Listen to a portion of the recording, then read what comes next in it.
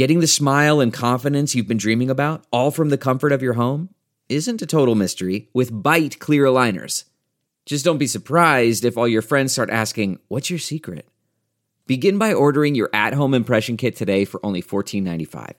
Byte clear aligners are doctor-directed and delivered to your door. Treatment costs thousands less than braces, plus they offer flexible financing, accept eligible insurance, and you can pay with your HSA FSA.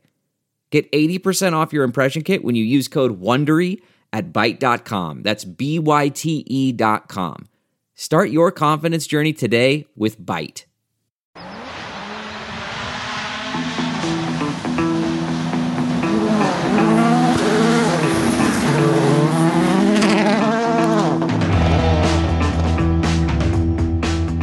Hello, and thanks for downloading another episode of Spin the Rally Pod. I'm Lisa O'Sullivan, and along with our top team of experts, yep, that's you boys, we aim to fill you in on the very latest news from the world of rallying. Joining me, as always, is the voice of rally, Colin Clark. Hello, CC. Hello, Lise. Nice to hear from you again. Marvellous. The man behind many of the words on dirtfish.com, senior staff writer David Evans. Good day to you, David. Hello. How are you, Lise?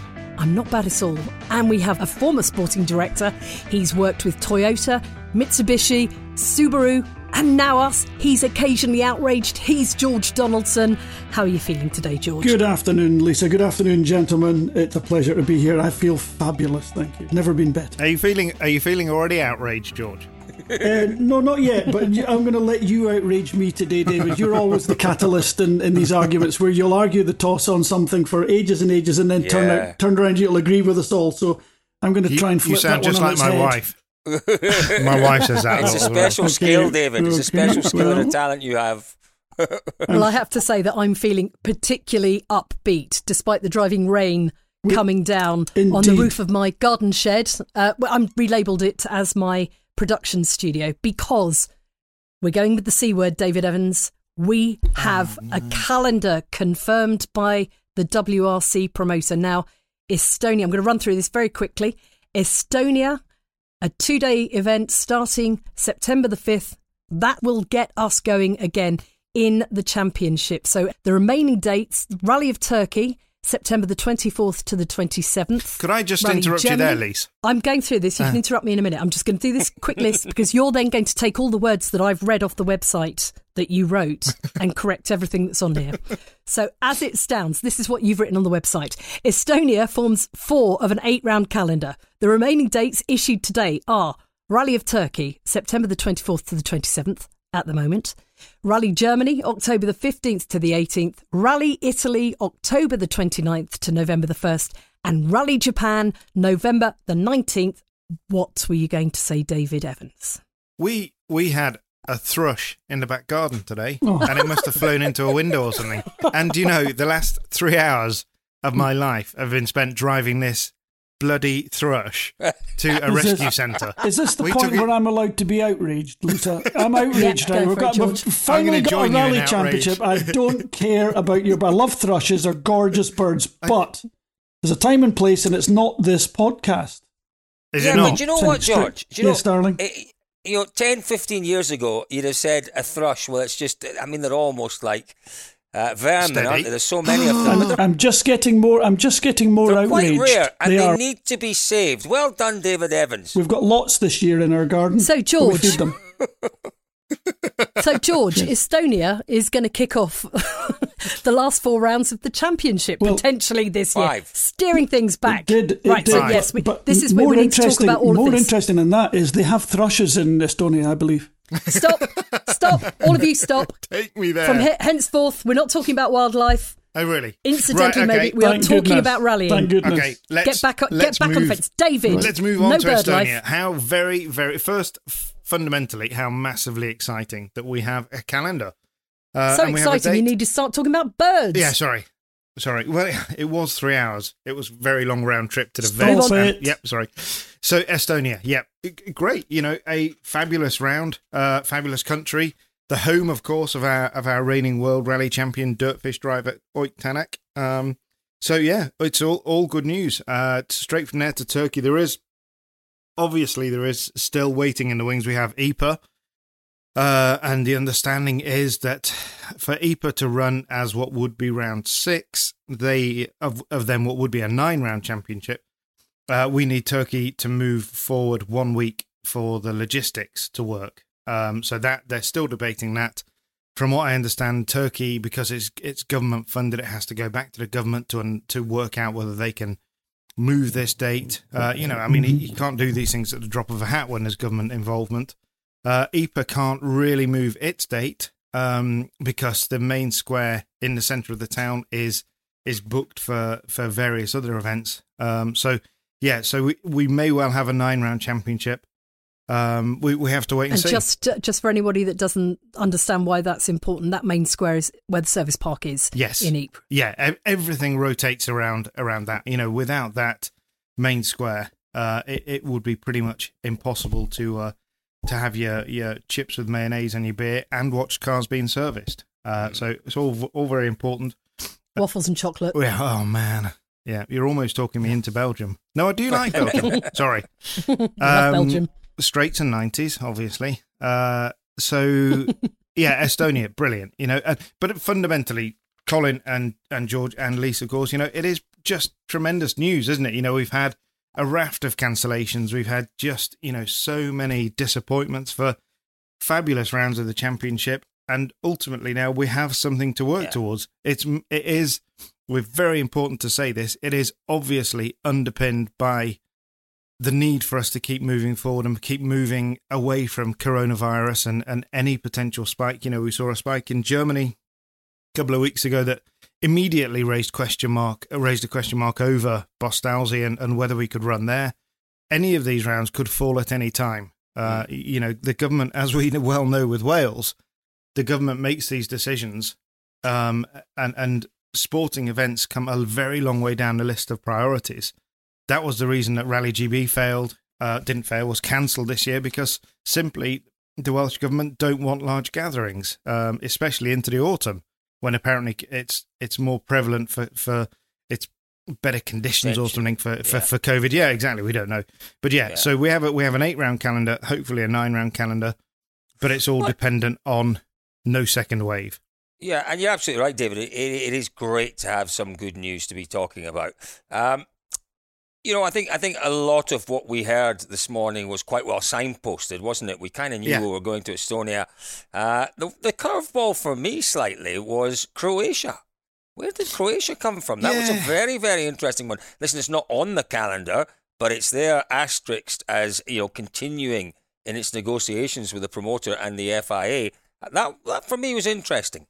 Well, we heard about Croatia, didn't we, 2 years ago? And they I think they ran a candidate round, or they were observed in some capacity, I think, and they came close. They had good funding, and then it went away again. From memory, did it not go away because it was an asphalt round and we didn't want any more asphalt in the championship? I can't remember, but certainly for the last couple of years, Croatia's been there or thereabouts, and being slightly cynical about this, what having Croatia on that list and it being able to talk about a potential round in Croatia does is it puts pressure elsewhere, and it can move the sort of bargaining chips a little bit. If EPA tries to play hardball, for example, then the promoter can say, well, okay, that's fine. We've got Croatia. We can go to them instead. So it gives the promoter options. And that's a good thing. There's no question that's a good thing, because it's a great thing, Cole, because we've got those 8 rounds and we've got potentially 2 reserves. Whether we see EPA as a reserve or not, I don't think we should. They're ready to go, and it would be a sensational round of the championship. But the one thing that's quite clear now is that the FIA wants 8 rounds to constitute a championship. So at least we have some clarity on that, and we understand what needs to happen for us to crown a champion this year. So that's where we are. For me, it's all good news.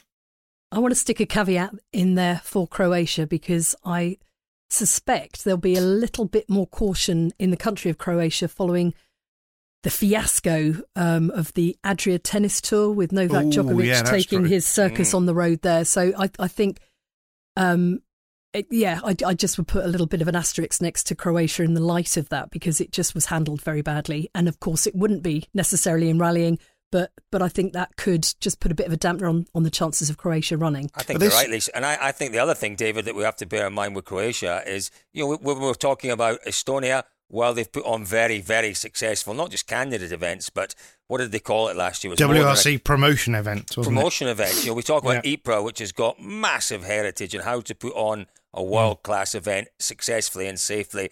And the other rallies we were talking about really all had pedigree. George, have you ever been rallying in Croatia? You've been just about everywhere. Have you ever been rallying in Croatia? I have not. I've driven right through there many years ago when it was still Yugoslavia. A long time I think we drove ago. through it on a bus coming back from Turkey one year. No, I drove across there in a day, more or less, but we didn't quite make it. We got stuck in some dreadful hotel. We ended up sleeping in our van. Took us 3 days to get anywhere in that bloody bus. Did you know that? I mean, the most interesting thing about Croatia is it's shaped like a big, huge molar tooth. Thank goodness you said. Most unusual geographical shape. I like it. It's gorgeous. I love maps, as you know. It's interesting. It is a beautiful country. But I think you're right to say caveat for various reasons, and I think David's right as well. It is a kind of, it's a nice little bargaining chip for the promoter to have, to be able to perhaps exert a little bit of pressure if they need to put a bit of pressure on maybe one or two other rounds. I think it's good to have that up their sleeve, that's for sure. But it'll be very, very, very interesting at such short notice if somewhere like Croatia could put it on, David. Absolutely. No, it'd be great. And it is a fabulous, beautiful part of the world. Yeah. But, let's look towards Estonia. We've seen in the last few years, we know pretty much what to expect from those stages. They are very, very quick. They're not quite the same as Finland, not so many jumps and yumps and corners on crests and that sort of thing. But they are quick. Not quite Poland quick. But you would have to say, George, these sort of roads would favour a car that works well in high speed, and that car really is a Yaris, isn't it? It's a Toyota. It is at the moment. I'm not sure what young Elfyn Evans might say about that event, given that he had a little bit of a mishap there last year, didn't he? He did. He injured his back on a landing. Badly, yeah. But he didn't crash. He didn't, he just had a bad landing. It was an awkward landing. Yeah, it was. Yeah. It was. And he finished the event. He drove, from memory, I'm sure he did, didn't he? He drove to the end. It is. Some of the roads are, they're man-made, and the undulations are put in to model some of the jumps. Because obviously we shouldn't forget that Estonia 2 or 3 years ago came about as a high-quality test event. For Rally Finland. It was a place to go a week or two out from Neste Rally Finland to essentially dial your drivers and the cars into the Top Gear stuff that was going to be coming into Vascular. Yeah, and that's where Estonia, this particular event, really grew in its success. And then last year, for the first time, it became a WRC promotion event, which obviously meant that you could follow it with WRC.com, the all live service, that tremendous service that we all love. That was there, and it just kind of developed. And I think that was year one. And from memory, it was a 5-year plan for it to get to the WRC calendar. Obviously, it's been fast tracked for the reasons that we've talked about endlessly for the last 3 months. But not just fast tracked, David. It's been what's the word I'm looking for? It's been reinstated. It was cancelled up until 3 or 4 weeks ago. There was no Rally Estonia this year. It was cancelled for various reasons. And so that was a whole different story, a whole different load of reasons that actually fundamentally we simply don't care about now. And we can also talk about Rally Dirtfish. We set out when there was nothing coming, probably 2 or 3 months ago now. We got together with the Estonian Autosport Union, the fabulous Yanis and his colleagues there. And we talked about what could be done because there was nothing in Estonia, no events in the south of the country.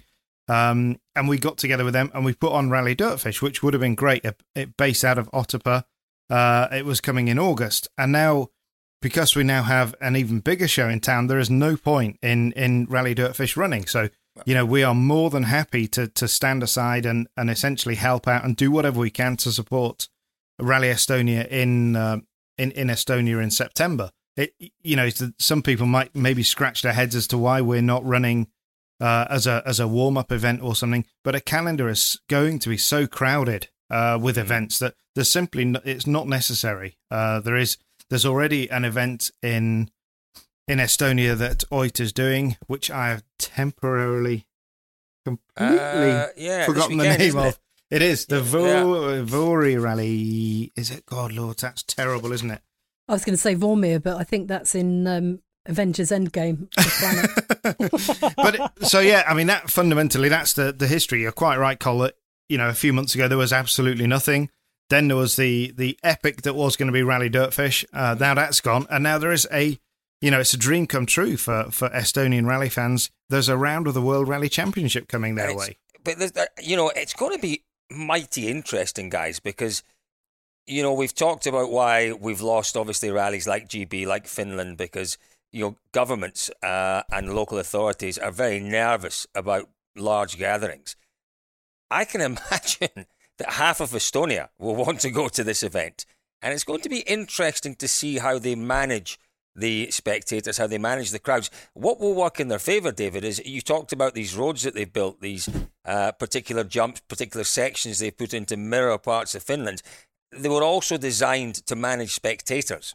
So that will certainly work in their favour, you would think, in terms of how they get people in to watch the rally. But, it's not going to be just, we switched it off in March in Mexico, we turn it back on again in September in Estonia. It'll look very different, won't it? And it'll feel very different. I was going to say we've had updated guidelines from the FIA as well this week as well, and they want, as in their words, as safe an environment as possible. So we've seen co-drivers allowed back into the cars. That's part of it. Shorter stages, repeated more often, longer service so that there's better ability to social distance in the service park. They're talking about potentially a more extreme measure, running events as a single venue instead of multi-venue competition. Not quite sure what that means. Wow. Adding on that they could do race circuits, private land or military zones, and then again you can control the crowds with that. And also on that list is a single service park without remote tyre or refuelling zones, and drivers have to drive their own car into Parc Fermé with time cards being submitted electronically, and balaclavas all round. All of these are very sensible measures, and it's essentially all they're trying to do, Lise, there is really restrict the footprint of the event and not take the event to places it doesn't need to go. I mean, one thing that we'd had planned for a long time with Rally Dirtfish was we were going to have no ceremonial start, no ceremonial finish, no media zones. We'd done everything to mitigate the potential for large gatherings. And Cole's quite right. You look at the work that they did in Estonia, and all of that route and the road building and everything was planned firstly around it feeling like Finland, good test place for Finland, but also managing spectators on every level. The people just paying on the gate to come in, all the way up through to the corporates. Everybody was really well catered for. We shouldn't underestimate what the likes of Ermo Aava and his team did.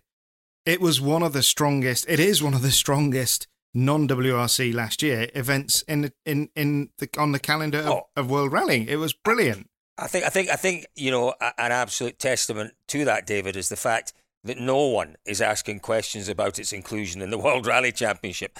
No. There has not been a single question that I can see asked about its suitability or its ability to put on a world-class event. I think we're all very, very comfortable with that. As I say, what interests me is how it's going to look and feel. As you say, Lise, these guidelines, those are guidelines clearly aimed at all levels of rallying, but I suspect more at national rallying. But there are certain things in there that we'll see straight away in the service park. As I understand it, service parks are going to be very much restricted areas and quite probably no fans in the service parks. It's a shame, but it has to be, yeah. But you only have to look at, Formula One this weekend that comes back in Austria. Journalists are allowed to go to the event and they're allowed to go into the media office. They're not allowed into the paddock. Each photographer is going to, from my understanding, is going to be given one corner to shoot from. The snappers will not be moving around the track. Everything is different right now, and it will. I would imagine the service park will have to be shut to spectators. That to me is, if they're prepared to do that in Jyväskylä for Finland, they have to do it in Estonia. They have to do it everywhere, really. Turkey is not a problem because we only get those goats and chickens and probably even some thrushes, and it's true though. Turkey, nobody goes because it's in the middle of nowhere. We have to make that. It's not. It's up a mountain. Park is you've got to know where it is. You don't just stumble across it. It is in the middle of nowhere. Yeah, it's I remember perfect rally country, isn't it? It really is. You're right, Colin. Yeah. Stunning. But George, what's great about that with Turkey is that the power stage, for example, is a proper power stage up the side of the mountain, and the stop line is almost right in the centre of the service park. That is the benefit of having it in the middle of nowhere, that you can do that sort of thing. But yeah, this issue about crowd control, I think is going to be an ongoing issue, and it'll be interesting to see how it develops. I will, but if we look further down the calendar, George, I mean, you, I'm sure, would have worked on a Rally Italia Sardinia in October before. What sort of difference is? Because obviously Sardinia has moved from June to late October, very late October. It finishes on Sunday the 1st of November. Halloween. Yeah, well, we all know the Med in winter is not the nicest place at times, but they do get the what we call an Indian summer very often. The summer can run till really properly to the end of October and even into November at times. When the weather changes, wind, lashing rain, 14, 15 degrees. I mean, you might get RAC conditions. What do you do, though, George? What do you do, George? We had that in Sardinia earlier in the year anyway, where we had flooding, didn't we? We had that 2 years ago, but the difference there, Lise, was that within hours of the rain coming, we were back to 30 degrees and the roads dried. But, George, what do you do, George? What do you do? What tyres do you take? Because you could have 24, 25 degrees and bright sunshine, or, like you say, you could have RAC conditions. What do you do? Well, perhaps it's an event rather like GB in those conditions. GB has often had a contingency tyre in case it's icy. So maybe we need to do that. The nice thing these days is that basically the decisions are made for you by the FIA. There's no more lost sleep on that one. They just decide what they're going to do and they appoint it. Same for everyone. But if they do go with the very hard tyres and it's wet, it does become a challenging event. You'll get you'll get some drivers complaining that it's more hazardous than normal. It's just more slippery. There's just less traction. So you adapt to what you've got very quickly. And some drivers will do it better than others.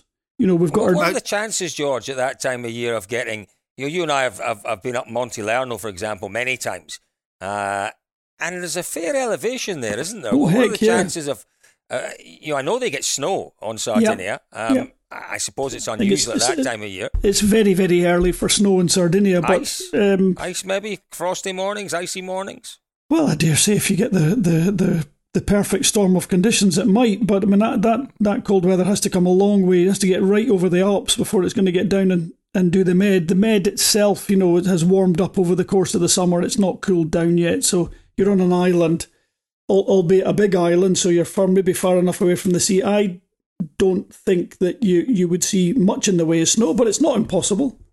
I wouldn't be counting on it. Just I think generally, I mean, the biggest concern for me going there at that time of year is if it is cold, the hotel rooms have air conditioning to keep you cool, but they don't have any draft proofing or heating to keep you warm. Quite often, the door out to your veranda will quite often have a 2 centimetre gap underneath it.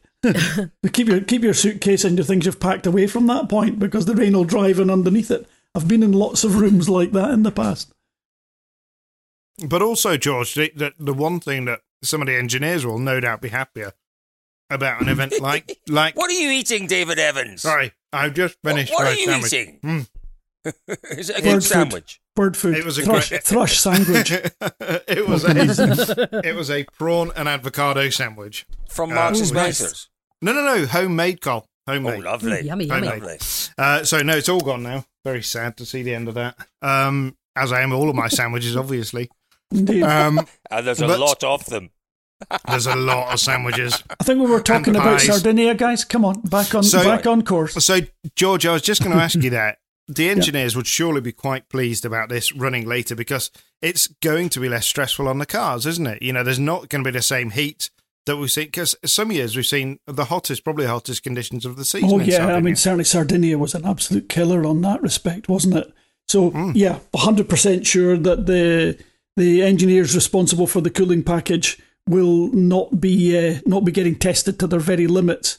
But I dare say what happens, I'm not quite sure what alterations they're allowed to make. I know it's quite limited, but rather than looking for every tenth of a degree of cooling air to go through the cooling package, you can start to get less worried about it, which is good news in Sardinia, because very often you lose all that fabulous cooling package on the front end of the car as the cars ablate themselves on the scenery, because the roads are so narrow in places. So, yeah, I mean, less expensive on from that point of view. You can let it run. You'll not end up stressing an engine because you've knocked the spoiler off on the first stage of a 3-stage loop, and the car's maybe been running a couple of degrees hotter than you wanted it to. So yeah, definitely engineers will be a little bit happier, but there's plenty of other things for them to worry about, and that's what they'll be thinking about. They'll be thinking, oh, good, no cooling to worry about. Oh, but what else are we going to face?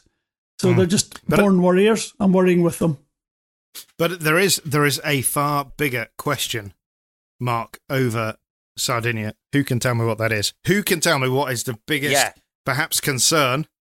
A flight getting there? No. Yes. The biggest concern for the winning driver. What's that going to be? Oh, in the harbour at the end of October.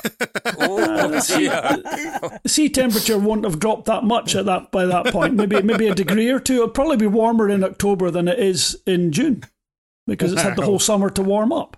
The only thing is when you get out, when your head comes up from underneath. It's when you get out. You're going to get the chill factor could be the same as the west coast of Scotland if you're unlucky. At which point? Can you imagine, David? You will be getting David hypothermia. Colin, I just want to chuck a couple of questions at you, as with my fan hat on. I am a rally fan. I love the fact that I have journalists on the ground who can go and ask the questions I want, who can report back on stuff they're seeing and watching, and having a little nose into engines that are broken while they watch drivers and co-drivers rapidly try to repair them. How are you going to be able to do your job in this new world? How are you going to report back to the many, many more fans who won't be able to go to an event but will be relying on knowing what's happening? There's no radio service from the WRC anymore, which used to be a good way to actually find out what was going the whole time. If you are going to be corralled into press rooms, is there any point in going, or are you going to be able to do your jobs by being on site and giving back the stuff that only you can find? Well, this was a question that I had with some Formula One colleagues. You know, what's the point of going to Austria when you're only going to sit in a press room? You know, you're not allowed. There's no press conferences, from my understanding. What's the point? And you know, there's the colour aspect of actually being there, and you can describe the kind of postcard story and all of that.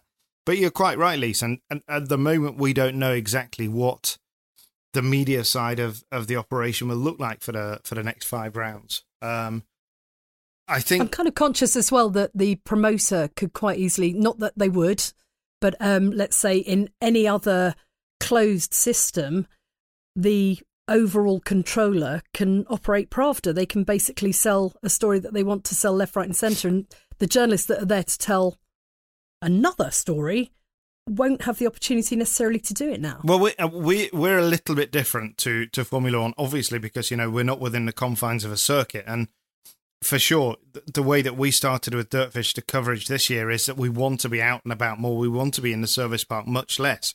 So our aim would be, Cole, I think, to be out on the road, you know, obviously conforming to all of the restrictions and social distancing guidelines. But we'll be at the roadside. You know, if Sebastian Ogier has a puncture or some damage after stage 1, we'll go and find him, and we'll tell a story from there. That would be our aim. Absolutely, I think that's what we found from the first 3 events this year, David, was that your rally fans, there are plenty of options for them to hear from the drivers and even to see what's being said around the service park. You're quite right, at least those options may be cut down a little bit for the rest of the year. But what as rally fans, it seems they wanted more than anything was, to get the flavour, the atmosphere out and about on the road sections between stages, heading to that opening stage of the morning. And we should still be able to do all that. It will be different. There's no question about it. It'll be different. We'll have to perhaps operate in a slightly different way. But at the end of the day, what rallying is, it isn't a 2-hour race in a closed circuit. There's so much going on out and about that is so remote, and the challenge of gathering that information will still be there. Different type of challenge, but that is what we will be doing. We'll be out and about, getting the stories, getting the atmosphere, the flavour, and getting those stories back to the fans back home. And I'm looking forward to it. It will be different, but I'm very much looking forward to it. And talking of differences, one of the things that we've discovered in the last week is the route that originally was planned for Rally GB. That was exciting. Yeah, which it was quite radically different. And, the standout difference was the Sunday, which was going to be based wholly at Oulton Park. I say wholly, there were 2 stages there. I think there were 9K stages or something, using some of the perimeter roads and circuit itself. And some of the rallycross sections, so it would have been a mixed surface stage. How would we feel about that? I mean, is that what the final day of a WRC round should be? There's two arguments there, isn't there? There's the promotion argument that it is a golden opportunity to bring people in from, a lot of big cities close to Oulton Park. You've got Liverpool, Manchester, Birmingham, that are not far away. You could have educated a whole lot of people about WRC. David, but is it? George is about to come in with the other side of that argument. Yeah. I'm going to say to you this. So look, I mean, I think it's brilliant, and I am one of the biggest exponents of supporting change in rally, for the better, for what I see as the best for our sport, and I'm always happy to be corrected and change my opinion. But going to a race circuit traditionally does not show rally cars off very well. They look slow on a race circuit. You go to Sutton Park, the parkland there in Birmingham, where we used to have the most incredible show, and I've had the privilege of driving that stage on the rally itself. It's a very exciting stage to drive. The old Sunday stages, Chatsworth House, Bramham Park, Weston, Trentham, Clumber Park. All these, Clumber Park, I broke my diff in Clumber Park, managed to survive by a miracle. But that should be a song. That should be a song. Those a Beatles song probably. But the bottom line is those stages were really impressive to watch, and nothing else went to them. You put a rally car, doesn't matter if it's got 400 horsepower or 500 horsepower, it looks pedestrian compared to a saloon car, and a saloon car looks pedestrian compared to a proper single seater. You take that to an extreme, George. We saw that with when World Rallycross goes to places like Barcelona and these kind of circuits. Yeah, even with 600 horsepower, they still look they're sliding a lot more.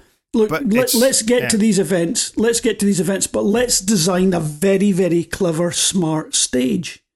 And we've got plenty of examples of that being done. It's not that anybody has to reinvent something that's not been done.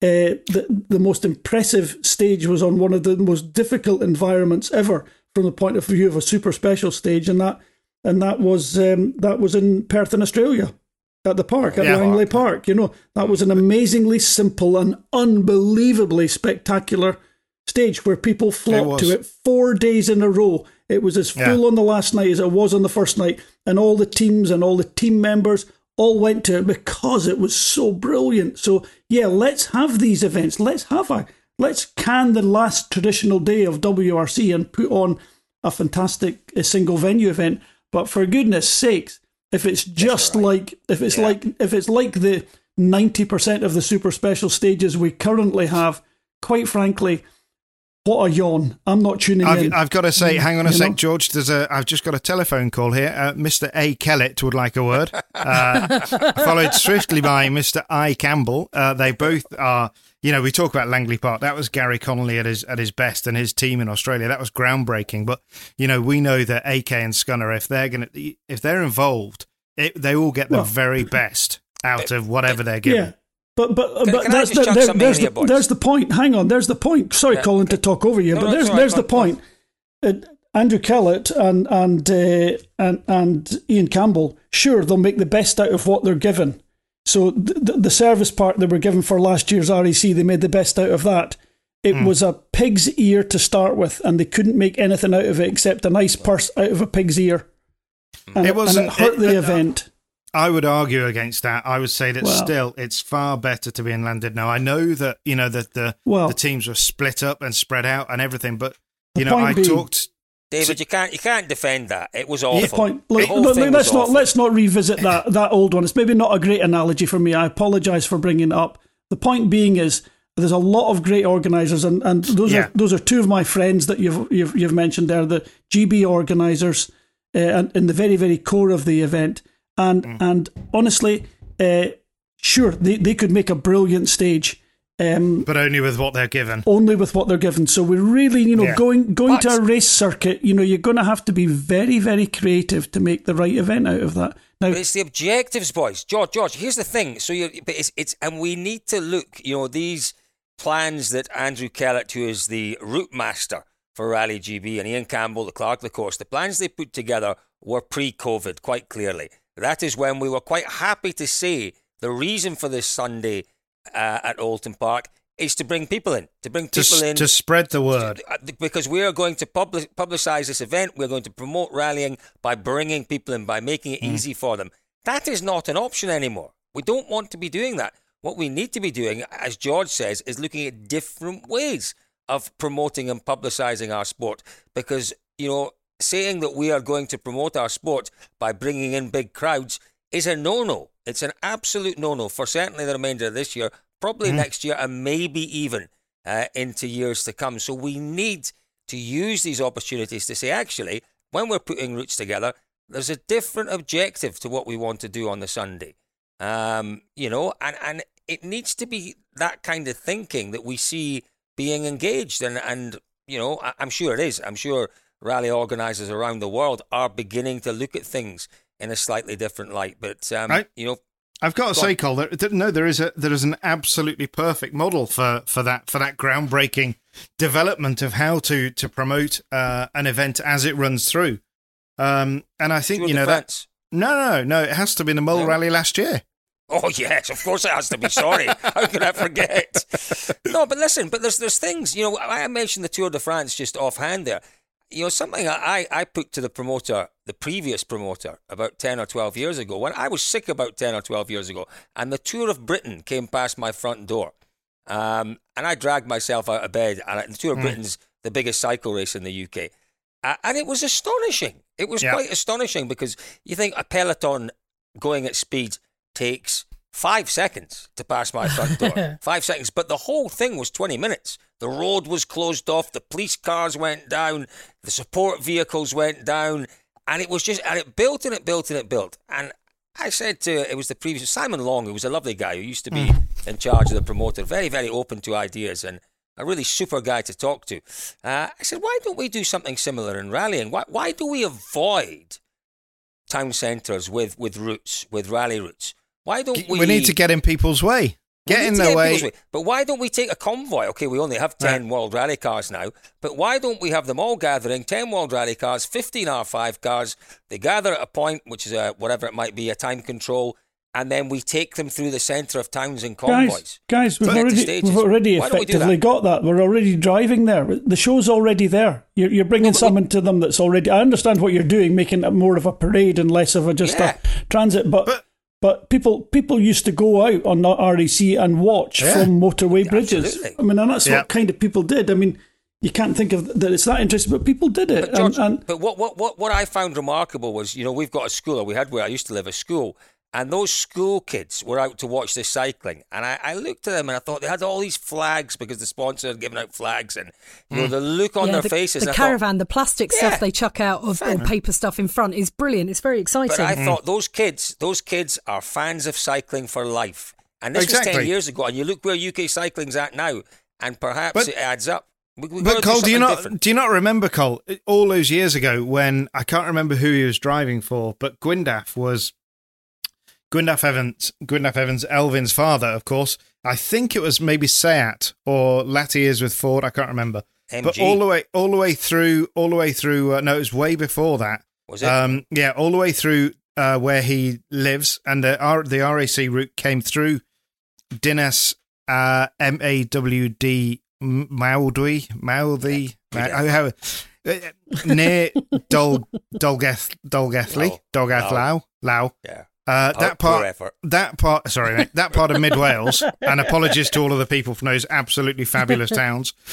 The route came through there, so somebody went through there before, and they handed out these banners that said "Go Gwyndaf, go," and the whole route was lined by school children holding up those things, and it stuck. You know, it absolutely stuck. And and David, for me, this is what we need to be looking at. But Cole, promoting directly, we got to be looking at that again. There is nothing wrong with a linear route. A linear route can work because if it can work for Tour de France, we can make it work. The broadcast abilities now are so much better than they were 20 years ago. So the biggest problem, the only reason we don't do this is because of the service park. You look in the service park, you cannot move those ridiculously large structures, the ones that serve us fabulous food every afternoon, and we're very grateful for. But I think we'd rather have a pot noodle in the back of a van. I'm going to make a prediction, David. I'm going to make a prediction. They will be the first obvious casualty of COVID. What's the point in them?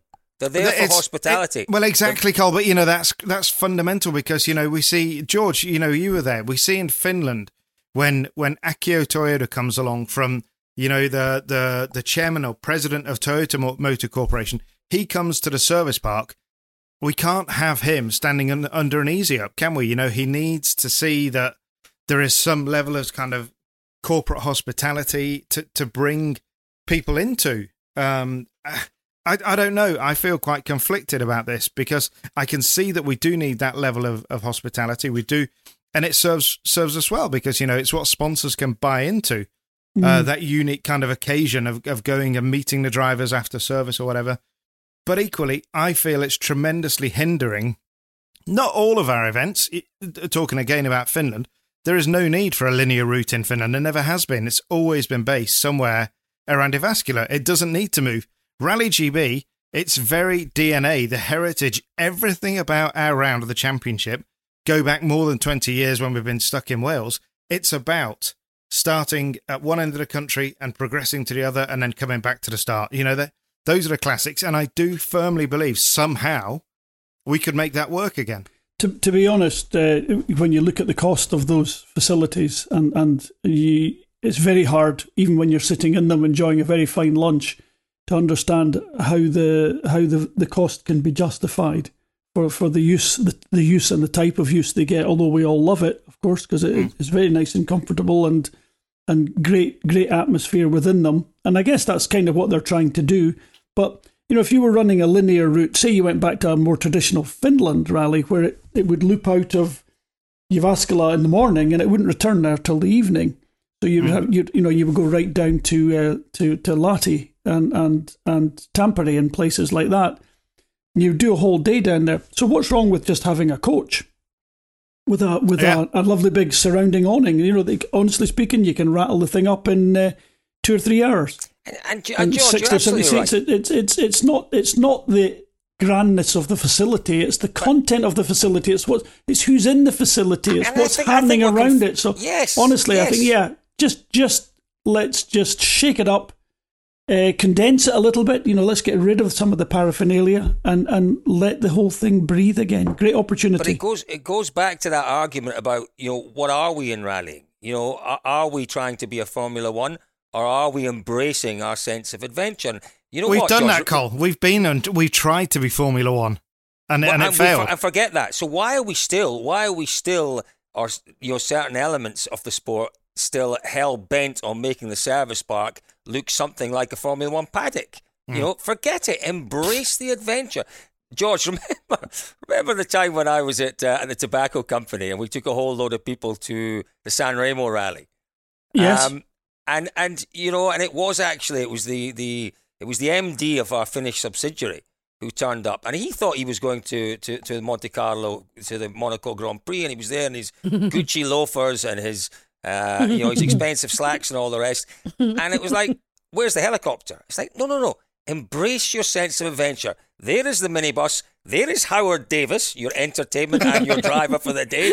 Go and enjoy it. And you know what? He came back at the end of the day, and I wouldn't say he was buzzing because he was a strange character, but he got it. He got that rallying wasn't all about hospitality and luxuries and sipping champagne or quaffing champagne. And we need to re-embrace that sense of adventure and sell rallying to the corporate world, not as a poor man's Formula One, but as, the absolute ultimate sporting adventure. I've got similar stories, Colin, with our Toyota's main Castrol back in the late 90s there. Most of the 90s was Castrol. And they did a corporate event out for really all their very senior staff, directors and very senior managers. Every GB rally, there was 2 coach loads.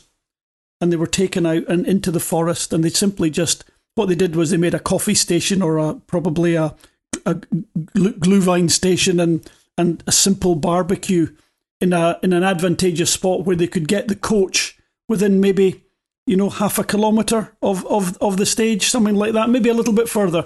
Everybody got their Castrol wellies and their Castrol overcoats, and they trudged up through the stage with their wives into this area, and they watched the rally cars going past, full on spectacular. And they would do a stage in the morning. They would go somewhere for lunch, quite often to the Castrol bus at one of the service points. It was very, very intelligently worked out. And then back into a stage and then dinner in the evening. It was just unbelievable.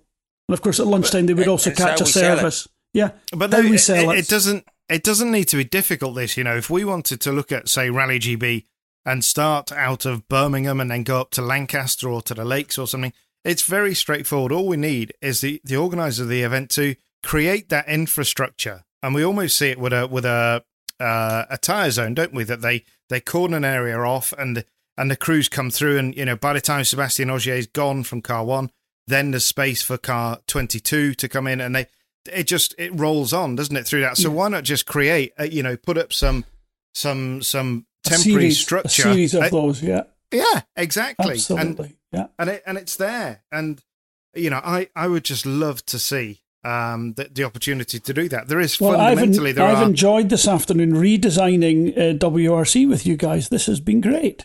But just before Andrew Kellett comes and knocks on our doors, there are obviously there are difficulties with that in terms of your W stages, and therefore you're allowed to use the same marshals, David, and we would definitely struggle for marshals. David, no, you won't. You won't. There's lots of people out there that want to do it. And what you do is you have the good idea.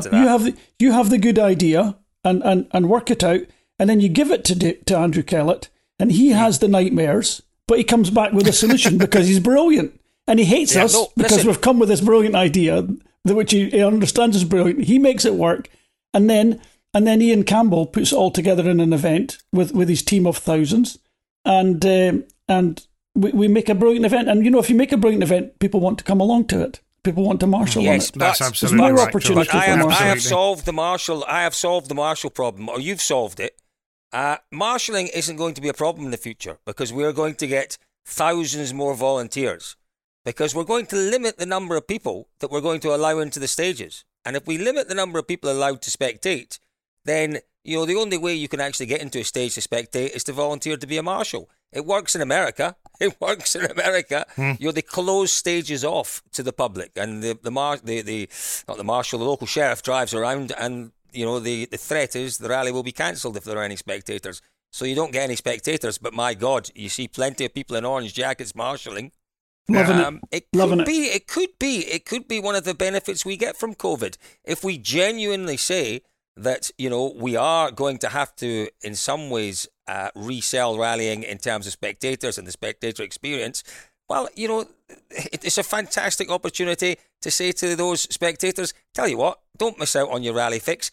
Do the online course to become a marshal. Get your orange vest. You will see more rallying than you've ever seen in your life. Fabulous. All done. Solved. Thank you very much. Where's my sandwich, David Evans? Love it, Colin. Is it lunchtime now? I feel like I want a corporate lunch. Where's the corporate lunch about? Where's that roving Castro bus? New world. Yes. It's surely time for afternoon tea now, isn't it? It must be. Scones, strawberry jam, and clotted cream, please. Oh, yeah. Sorry, I mentioned it now. I'm going to go make scones. Cream first. Jam first, of course. Jam first, every time. First, I agree, absolutely. Frankly, Lise, who cares? Just lots of it. David doesn't put it on the scone. He just shovels it all in with a spoon. Exactly. I can see that. We were talking about pig's ears earlier. Oops. Well, I think we've managed to create a brave new world of WRC. At least there was one thing which I had to say, one small update from last week.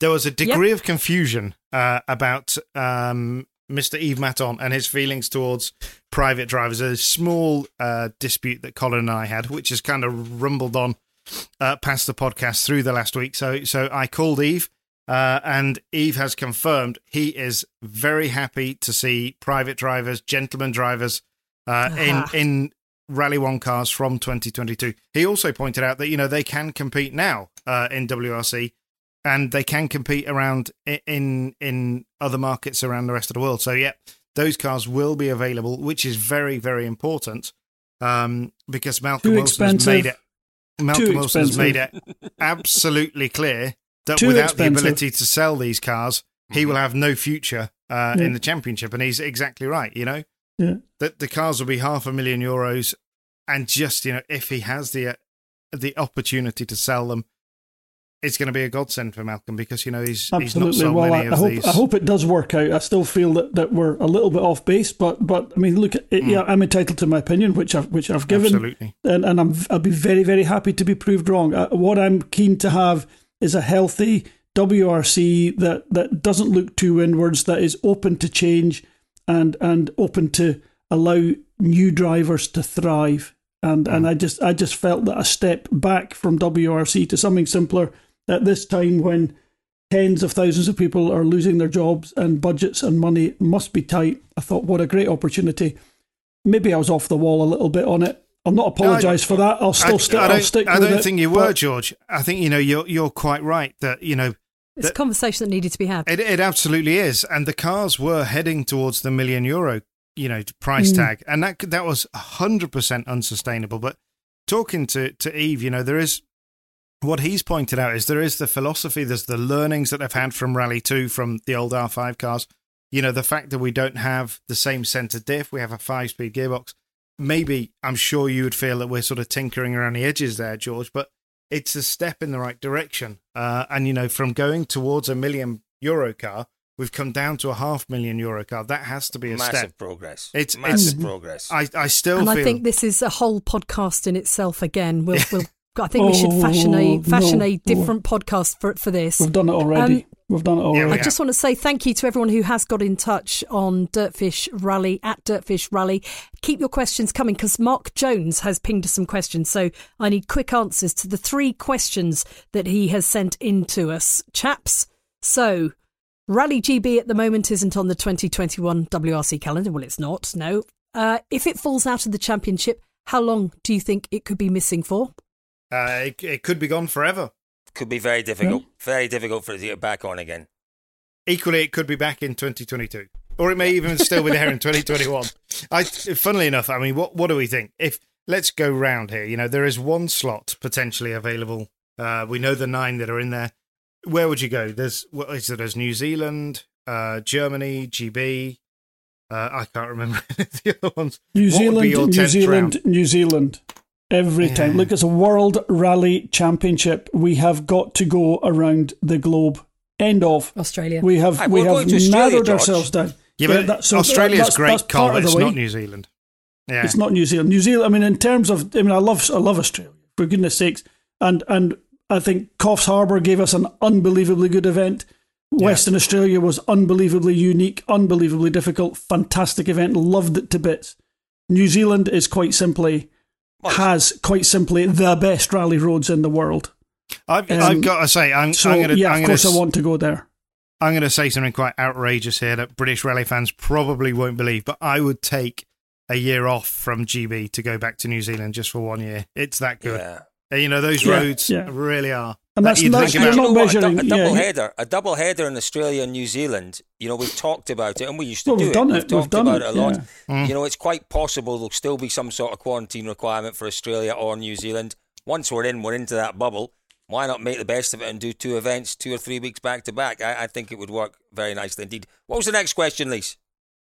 Without a WRC event in the UK, what could take its place? Any chance of a European Championship rally? Or would there be no significant sponsor interest to justify one? Rally Scotland, standalone event, huge. Oh, that's a good event. That's a good event. In the classic vein of a 3-day old Scottish rally around the country, off the wall, and invitation only, and we'll get everyone to come.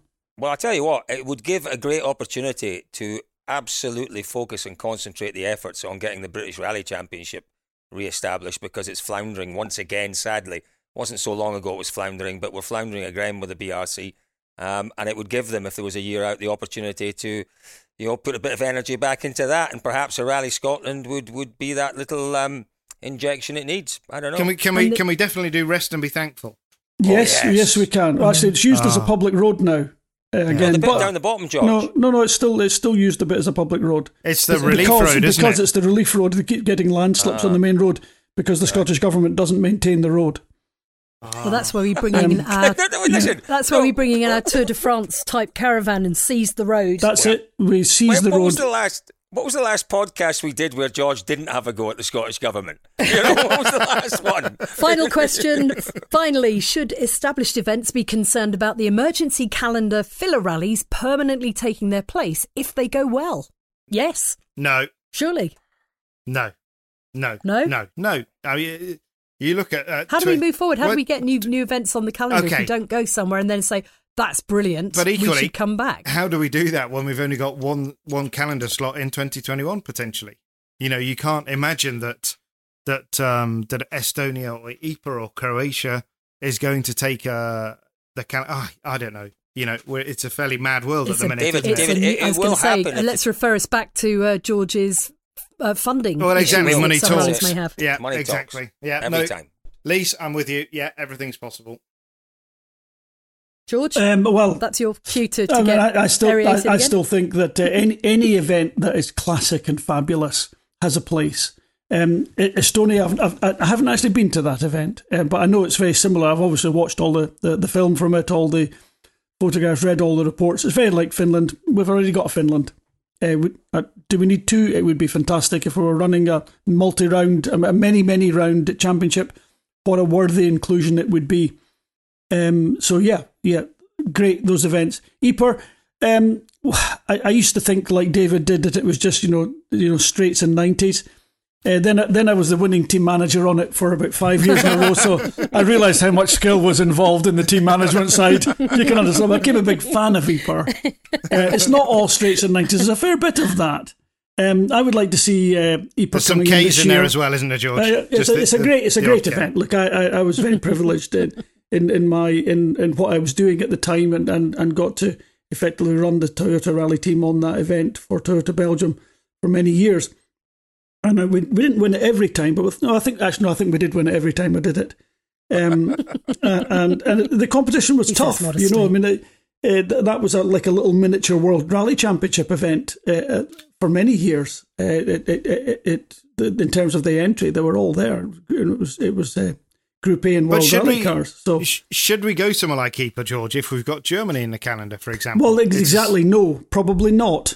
Not necessary, because again, we're a World Rally Championship. We need to be challenged by the geography of the world and the geography of the event.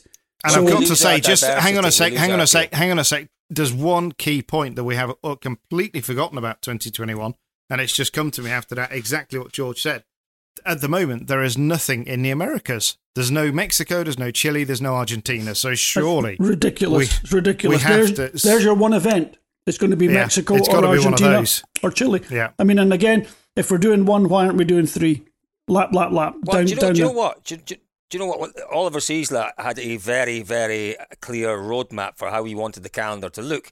And we can forget about the numbers, but let's look at the percentages.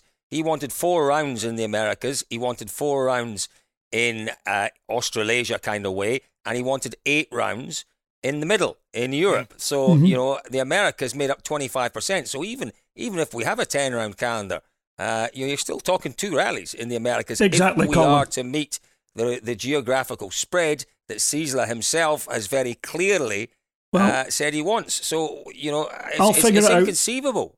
It's inconceivable that we don't go there. We started with the C word. We're going to have to finish with the C word. Lisa, time is ticking out. Olympus Rally up there in Washington State, and or whatever it is these days. It used to be called Olympus Rally. It still is. And then down to Mexico, Chile, or Argentina.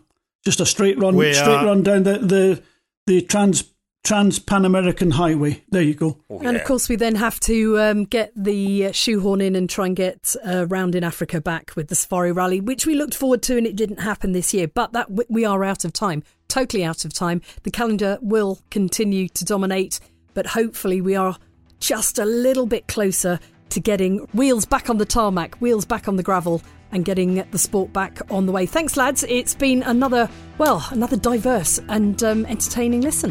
Thanks, Lise. Thank you very much. Thank you ever so much. Catch you soon.